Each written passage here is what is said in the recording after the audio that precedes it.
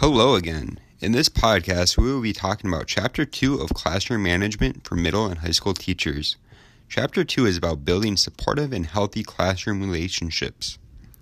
In the classroom, we know the better rapport we have with students, the better the cooperation we will receive. Students need to know their teachers care about them as a person and not just someone in their classroom.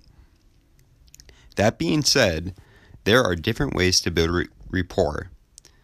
What works for one student may not work with another. There are several strategies in this chapter for building rapport. The first makes sense. It's your first impression with the student. This sets the tone with who you are as a teacher and how you will operate your classroom. Eye contact, name repetition, as well as being organized are key for first impressions. Throughout the school year, it is also important to build off these first impressions. Getting to know the hobbies and interests of your students helps. Through my coaching experience and my paraprofessional experience, I found out what students are in sports and athletics and who are not. I try to make at least one competition or one concert or a play that my students are in to show that I truly care about them.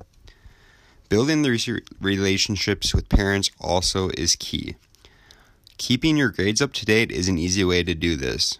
Praising students' behavior through email is also very effective. Parents don't always want to know negatives about their child. They want to know positives as well.